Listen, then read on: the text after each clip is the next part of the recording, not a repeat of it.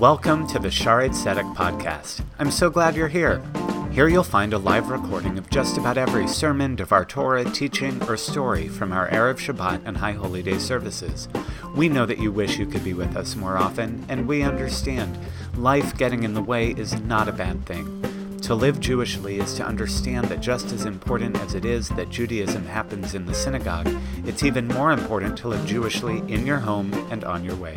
So here we are, in your home, on your way, maybe even on your morning run. If you ever have any questions or want to continue the discussion, let one of us know, and make sure you check out our live stream and YouTube channel for more ways that Shaarei Tzedek is available to you on demand. Keep an eye on your shofar and email so that when you're able, you can be with us as well. Looking forward to seeing you soon. So I don't know if we mentioned it during our welcome, but in addition to being joined by the Zafert and Mayer families, and so excited to have you all here, we have another group that is with us today, which is our 20s, 30s. And it's always so nice to have, we always have at least some 20s, 30s with us. We always have at least one. That used to be my job. I officially aged out last year. Almost all of you, not all of you, I think if you're under 25, you're officially Gen Z. But almost all of our 20s, 30s are millennials. And I was looking online, as rabbis often do when we're trying to figure out what we're going to talk about for our sermons. But millennials, believe it or not, depending on which research you're looking at, are either the happiest of the generations or the unhappiest of the generations. They're either most content in their jobs or least content in their jobs. And the favorite stat that I had was in one statistic, 60% of millennials found great meaning and purpose at work, which made them the most fulfilled generation in that category. But also 46% of millennials were looking for a new job in the next 12 months, which was also the highest of the generations. So how is it that you can be both the happiest and the unhappiest at the same time? I say you, I am a cusper, so I'm half of you. And I'm half of Gen X, and I don't know where they were in the category. So how is it that you can be the happiest and the unhappiest at the same time? And I am not just speaking to millennials. I think there is a lesson that we all can learn, and believe it or not, it might be found in this week's Torah portion. So you didn't believe it. This week's Torah portion is called Akev, and I'm going to read from the 8th chapter of the book of Deuteronomy. And remember, the book of Deuteronomy is Moses speaking to the Israelites. The whole book is really Moses' last words before the people go into the promised land. Moses will not be going with them. So Moses says to the people, "You shall faithfully observe all the instruction that I enjoin upon you today, that you may thrive and increase and be able to possess the land that Adonai promised on oath to your ancestors. Remember the long way that Adonai, your God, has made you travel in the wilderness these past 40 years, in order to test you by hardships, to learn what was in your hearts, whether you would keep the divine commandments or not.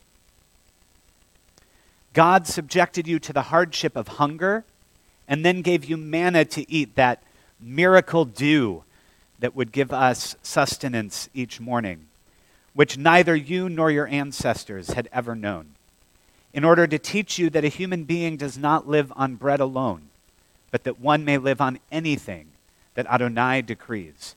So we're reminded of the time when we were surviving on the absolute minimum. We were literally eating dew off of the grass in order, well, probably off of the sand in the desert, but to have enough to eat. The clothes upon you did not wear out, nor did your feet swell during these 40 years. Bear in mind that Adonai, your God, disciplines you just as a parent disciplines a child. Therefore, keep the commandments of your God, Adonai, walk in God's ways, and show reverence. This is the Moses worried that the people aren't going to follow the laws once he's not with them anymore. For your God, Adonai, is bringing you into a good land, a land with streams and springs and fountains issuing from plain and hill, a land of wheat and barley, of vines, figs, and pomegranates, a land of olive trees and honey, no more dew for you, a land where you may eat food without stint, where you will lack nothing, a land whose rocks are iron and from whose hills you can mine copper. And then the Hebrew, and we're going to see, how many of you went to Jewish summer camp? Okay. Ve'achalta ve'savata uve'rachta et Adonai Elohecha. Now when I do it with the proper accents, you probably don't recognize it. But if I sing, Kakatuv ve'achalta ve'savata uve'rachta et Adonai Elohecha. From Birkat Hamazon, the blessing after the meal, you shall eat, you shall be satisfied, and you shall give thanks to Adonai your God for the good land given to you. Of all of the blessings that we say in Judaism, the blessing before we eat bread, the motzi, the blessing before we light the candles, all the blessings that we said for Shabbat, the blessings when you see a rainbow, when you see someone beautiful, the blessing after you go to the bathroom. Did you all know that one is there? It is a blessing. Those are all blessings that come later in our tradition. This is the only blessing that's commanded in the Torah. You shall eat, you shall be full, and you shall give thanks to Adonai your God for the good land given to you. So we contrast this time in the wilderness when we were wanting for more, when we were always wondering if our next meal was going to come, because even that miracle manna, right, the people didn't take for granted.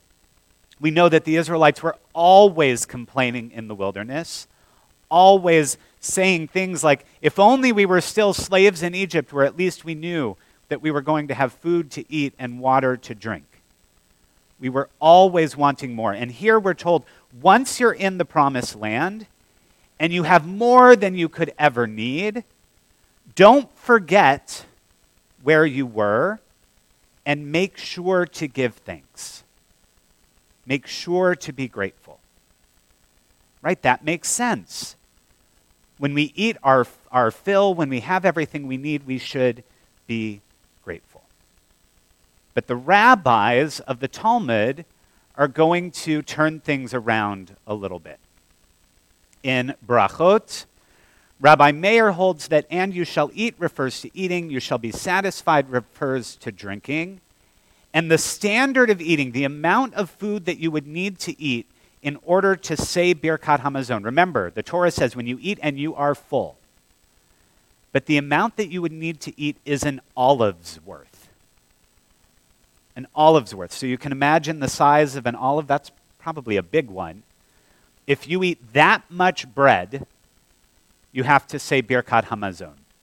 Now, Rabbi Yehuda will say, no, that's not quite enough. You shall eat and you shall be satisfied refers to eating an amount which satisfies, and this would be an egg's worth. This is a common debate in Talmud, whether it's an olive's worth or an egg's worth.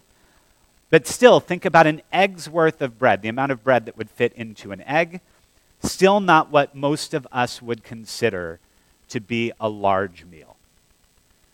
So how can it be that the rabbis would take this small amount of food and say, even if that's all you've eaten, you're still going to say Birkat Hamazon, the blessing you eat when you're full?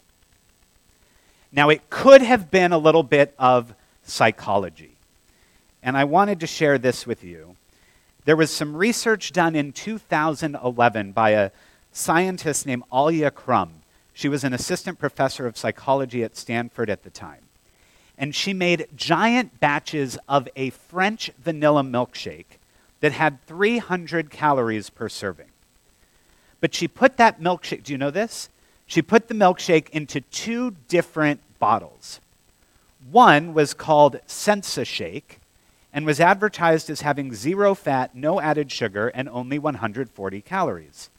The other bottle was called Indulgence, labeled as high in fat and sugar, containing 620 calories. But remember, both milkshakes only had 300 calories. Sure enough, those who drank the indulgent shake felt fuller, and those who drank Sensa shake were still hungry. And there was science to back it up. There's a hormone called ghrelin, called the hunger hormone, and it was measured significantly different in the two groups. So in this case, thinking you should be full made you full. Now, I taught this to the students at Hillel School yesterday and was talking about the beginning of the year and how excited I hoped they were for beginning the school year.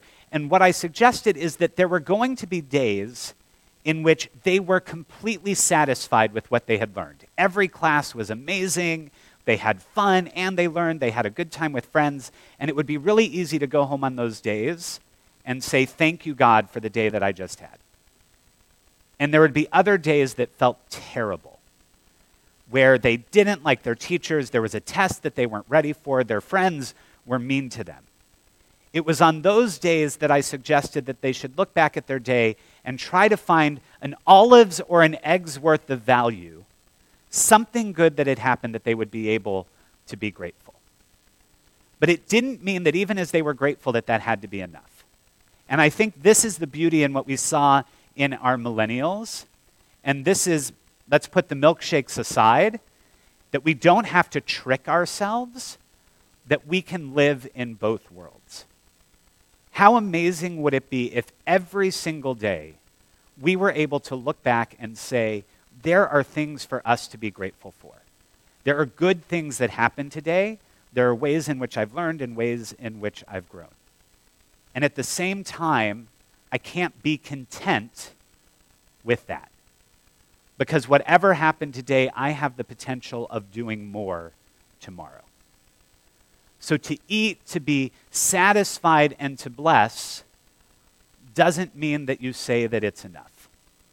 So for our B'nai Mitzvah students who are here, for our 20s, 30s, for all of us who are here today, my prayer for you as we start to look ahead to the next year, and we don't want to admit how close Rosh Hashanah is, but as we start to look ahead to the next year and we start to reflect on the year that has passed, we can do the exact same thing. It has been another strange year. We keep saying that. But in this year, I hope that we can look back and we can see these amazing things, these things for which we can be grateful, the ways in which we have been completely satisfied, and also be wanting. And not just wanting more, but thinking of the ways in which we can create more. To be super happy in our job, and also be looking to see if there's a way in which we can make a bigger difference. May we all be even more satiated in the year to come, and left wanting even more in the year after that. Ken Yehi Ratzon. May this be God's will. Amen. Now,